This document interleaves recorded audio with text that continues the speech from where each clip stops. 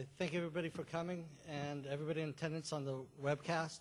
I want to thank the CDC and Interstitial Cystitis Association for setting up this meeting and having us here today. All right, so today we're going to talk about A to Z on IC.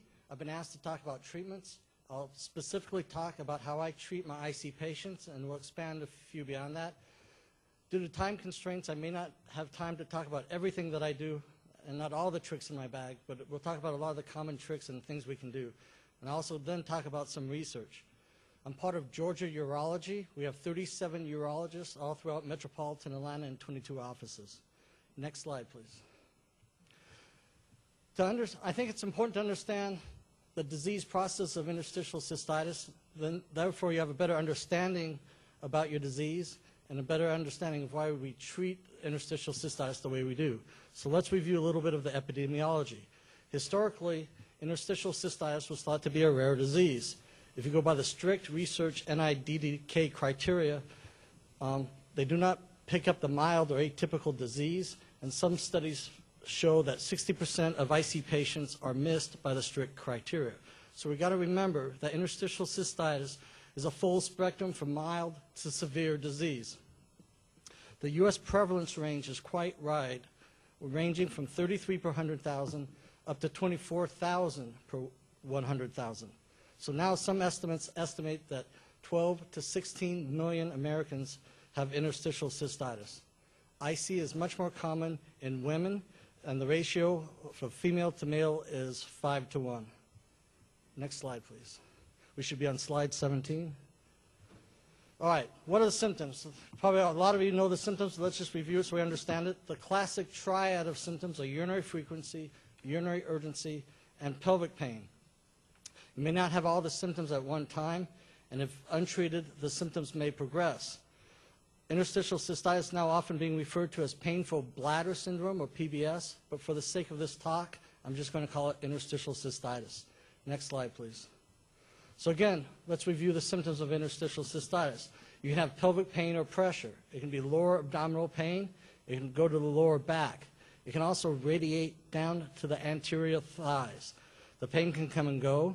The pain can be more prevalent or more severe when the bladder fills.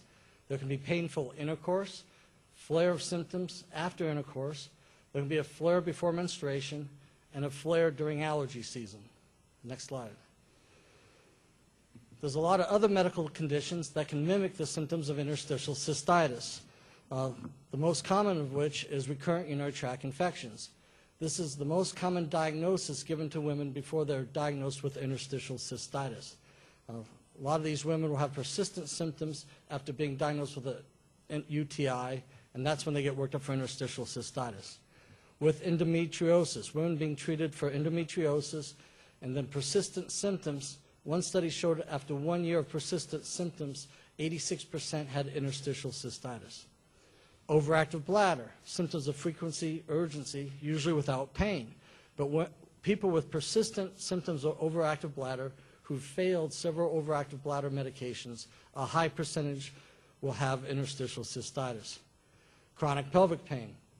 Women who've been treated for chronic pelvic pain, possibly even have had hysterectomies and still have symptoms. One study at a pain referral center showed 79% of those women would have interstitial cystitis. Vulvodynia, or painful labia. One study shows 24% of women can have vulvodynia and interstitial cystitis, so there's a lot of crossover. And in the male patients, chronic prostatitis. Men with persistent symptoms of chronic prostatitis after 2 months of antibiotic therapy, one study demonstrated 86% of those patients will have male interstitial cystitis. We'll also talk about chronic prostatitis / chronic pelvic pain syndrome later, and again, a lot of those patients will be male interstitial cystitis. Next slide.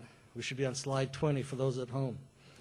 Continue with symptoms. The symptoms may be episodic. Again, they may come and go. If the interstitial cystitis is left untreated, symptoms may progress. And one study showed after 5 years is the amount of time it takes to get the full-blown symptoms. Many IC patients have had symptoms for 4 to 7 years before being diagnosed with interstitial cystitis, and they see an average of 5 physicians before correctly being dosed with interstitial cystitis. Next slide, please. What's the patient impact? These are a lot of symptoms. You can have emotional and physical stress. We talked about pain, sleep deprivation. Sleep deprivation also has daytime effect. You have lethargy, you're tired, it can affect your emotions and mood. It can also have avoidance of intercourse and intimacy, especially due to the pain.